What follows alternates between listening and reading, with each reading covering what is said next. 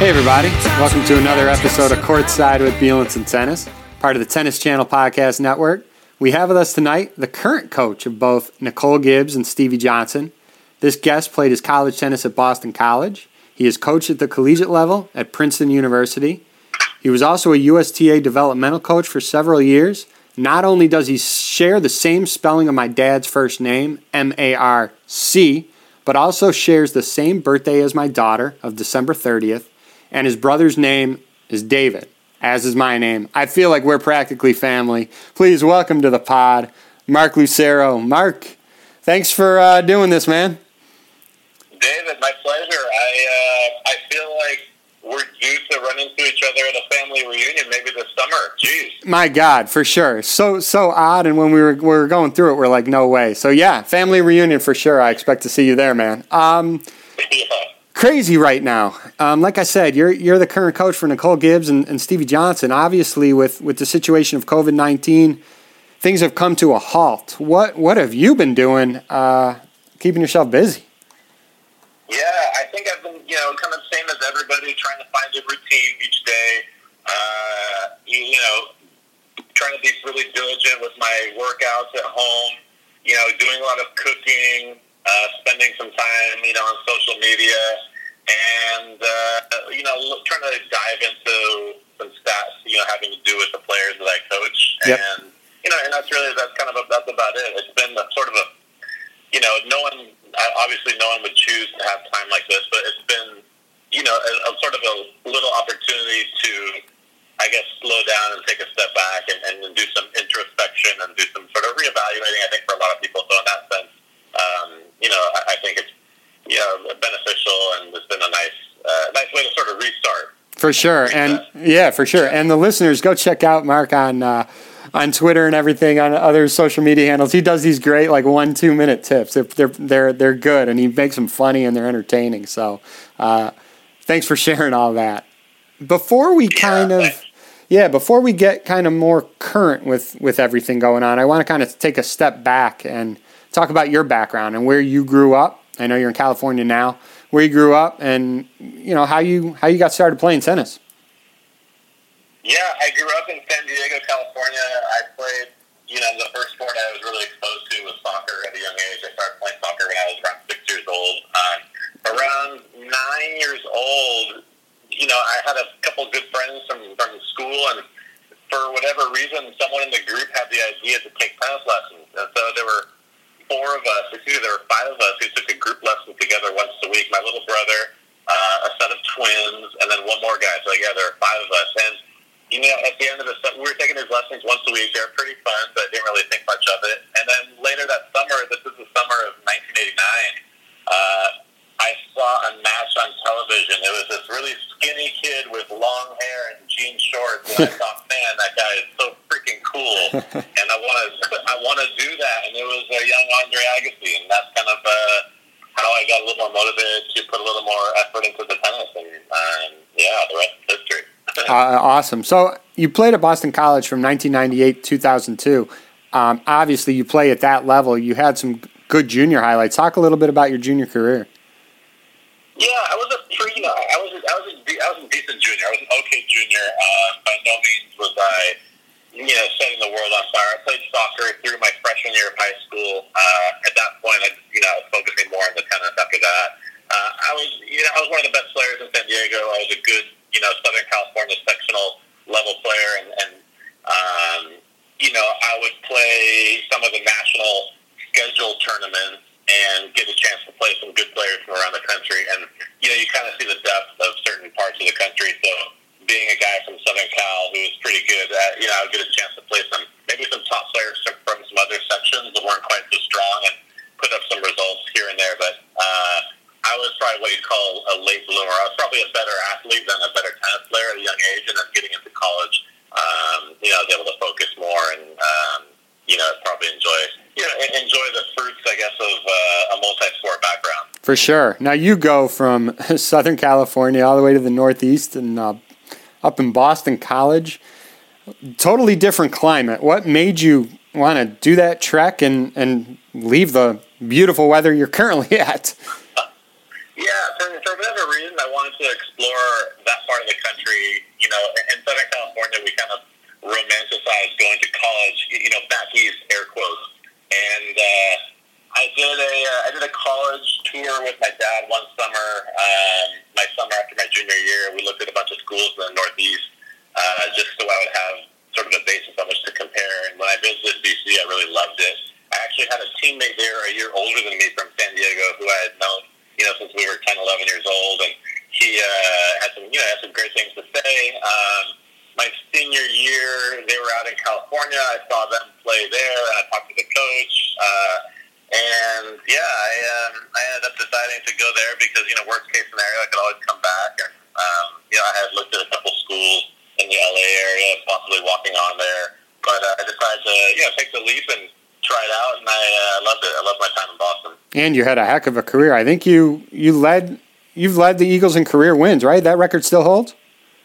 It no longer stands, unfortunately. But I put a lot of points on the board for the Eagles, and I had a great time competing there, and I have some great memories from my time there. Sure. And then you got into, and I don't know if you got into it right away after graduation, but you've done some really, really cool things in the coaching arena. How did that transition come about? Was it something that you thought you wanted to do? Did you naturally fall into it? Why don't you walk us through that? Yeah, it's funny. So after college, I played for about a year. I didn't really do it. I didn't do anything, period. And I went to law school. And I was in my first year of law school, and I just freaking hated it. I hated what I was doing. I had studied econ in my undergrad at BC, and so I like numbers, and I like theorems, and I like reasoning, I like charts and graphs and things that explain why things are happening, and understanding that, supply is related to demand, and as demand increases, the supply will decrease, and, as a result, the price will change accordingly, blah, blah. So anyway, in law school, I found myself reading,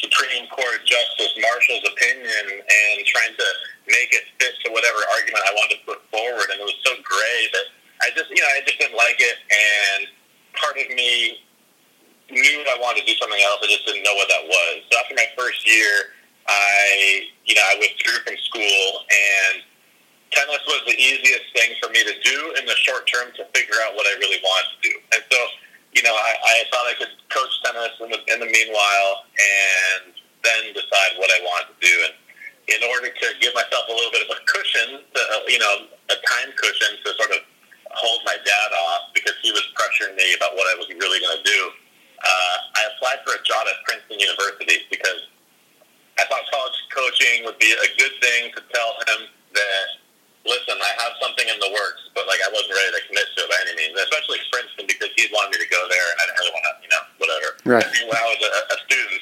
So anyway, I applied for a job at Princeton just to go through the process of interviewing, and I ended up going through the process. I had some good conversations with the head coach, and out of the blue, I just took the job, and I found at my time in Princeton, my 3 years there, that I really loved what I was doing, and it made me want to kind of dive further into coaching. And then you got connected up with the USTA, right? Yeah, so there was about a year. That was in 2007. I left Princeton after, so this was the summer of 2007. I went back to California. I thought, I wanted to try to work on the individual level. I wanted to work privately and work in a one-on-one setting because I was like, okay, college tennis is nice and it's fun, but I would like to spend more time with one player. So I started working with a pro player who was, she was ranked around 500 in the world. But it just gave me the experience sort of traveling on the tour. And after about a year of that, I got connected with the USTA, and I started working with the USTA in Carson. And you were working with juniors, and were you working with also young professionals at the time too? Whoever. Yeah. With whoever, right? Yeah, so during the day, I would help the coaches with the pro players that were based there at the time. It was guys like Sam Querrey and Marty Fish was there, starting his comeback after knee surgery, and there were a bunch of other pro players that would sort of cycle through town. So I would help The coaches, I would help their primary coaches, like David Mencken, people like that. I would help them with those players during the day, and then in the afternoon, the young kids would come out. We had kids from 8 years old. After school program, I was probably 8 to like 14 or so. And so I got to work with players of all different ages, and over time, those two programs sort of morphed, and a lot of those younger kids, when they were 12, 13, 14, transitioned to the full-time program, and I ended up getting my own full-time players over time, and it was great coaching all sorts of good players, but to be honest, the best part was working with the coaches I got to work with and talking tennis with those coaches and learning from those coaches. I got to work with people like Ray Russell and David Mencken, Laurie McNeil, Tom Gullickson, David Roditi, like so many great coaches, Roger Smith. It was like, going to a grad school, like one of the best schools in the country for whatever program you want to do, but for tennis. For sure.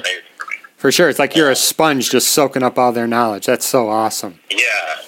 For a tennis nerd like me, it was like heaven, Yeah, and it's great. I mean, you've had a lot of experience coaching juniors. You're in close contact. You've coached in the collegiate level, and now you're dealing with the pros. So right now you're with Nicole Gibbs and Stevie Johnson. What have they been doing during this time?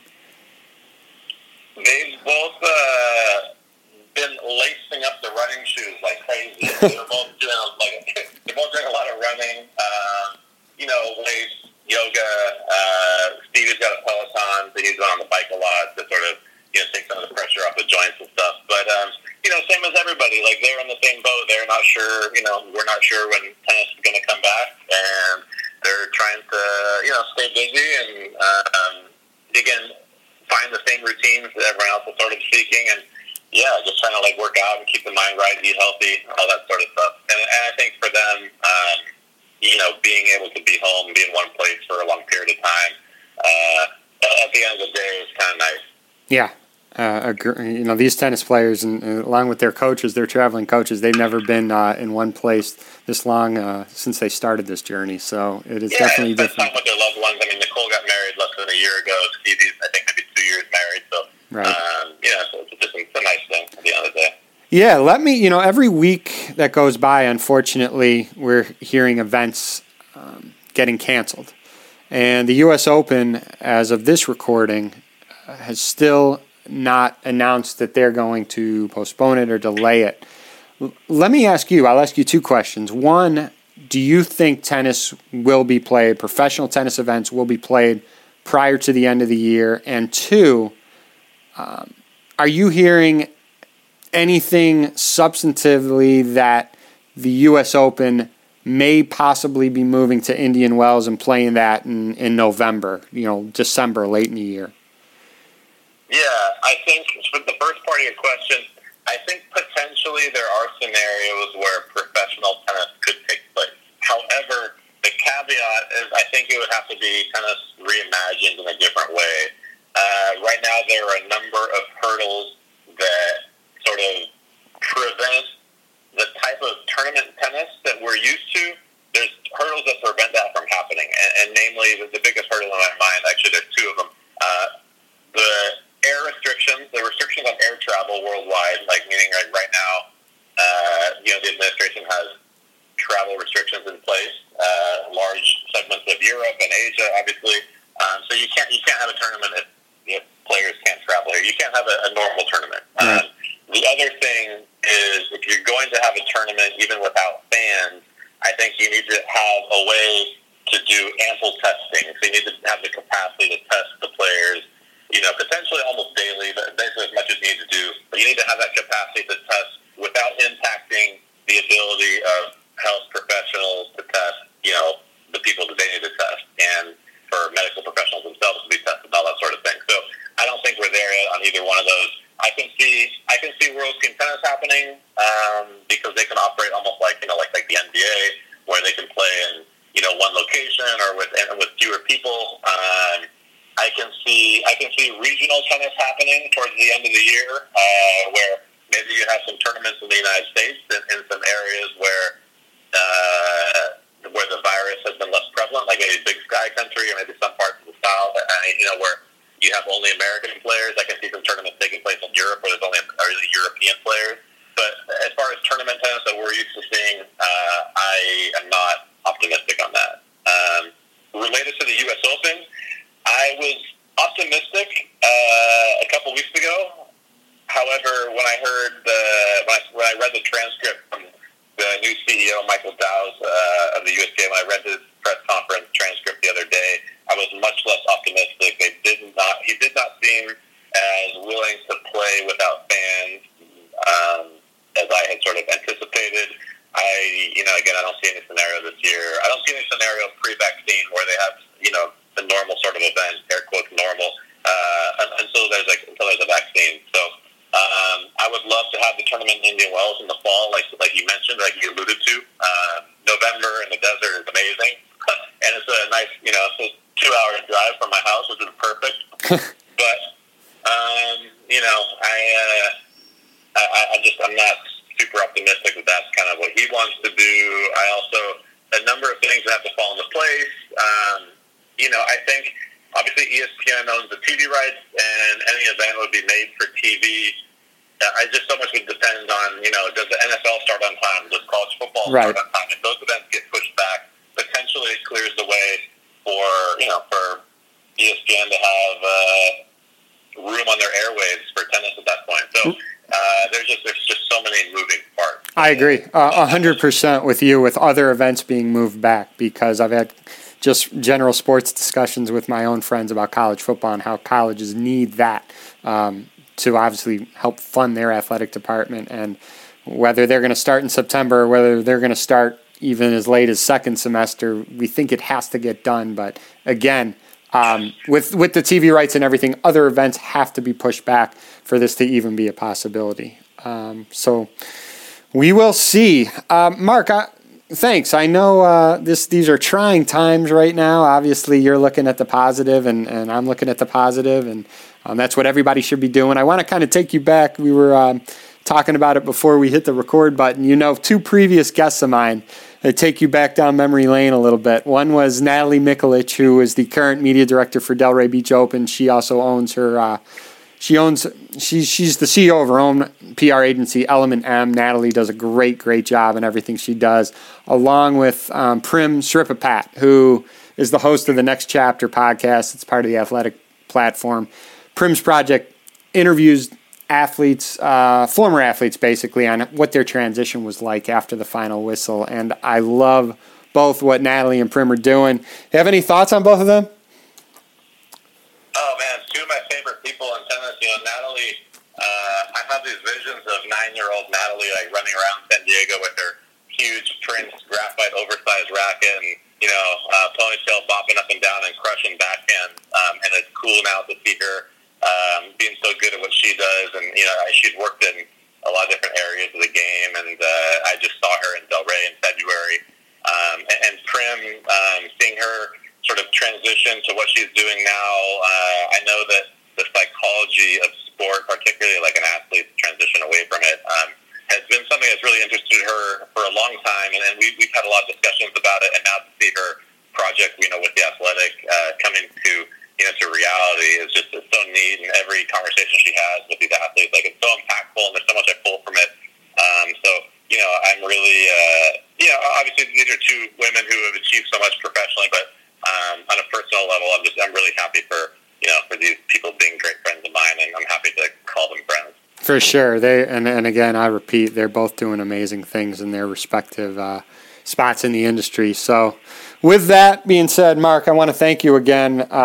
Best of luck when this all gets going. Again, you're doing such a great job, and thank you for being so open on your thoughts, whether it's on this podcast or other people's podcasts, along with posting your training tips and everything. It's cool to see the inside part of a sport, and you do an amazing job with that. So thank you, Mark. Oh, man. Thank you for the kind words. Thanks for letting me talk tennis. I love to chat tennis with anyone who's interested. So wishing all the same to you, and hope you stay healthy and safe over there in Chicago. Thanks, Mark. Talk soon. Yeah. Bye. Thanks. So there you have it. Mark Lucero. What a great guy. And again, he's got so much experience at all levels of tennis, from coaching, and right now he's with Nicole and Stevie. And hopefully we'll get to see those players back on court relatively soon. So with that, stay safe, stay healthy. Thanks for listening again. Courtside with Bielenson Tennis, part of the Tennis Channel Podcast Network. Can be found on iTunes, Stitcher, Spotify, Google Play, everywhere you basically listen to your podcasts. Thanks, everybody.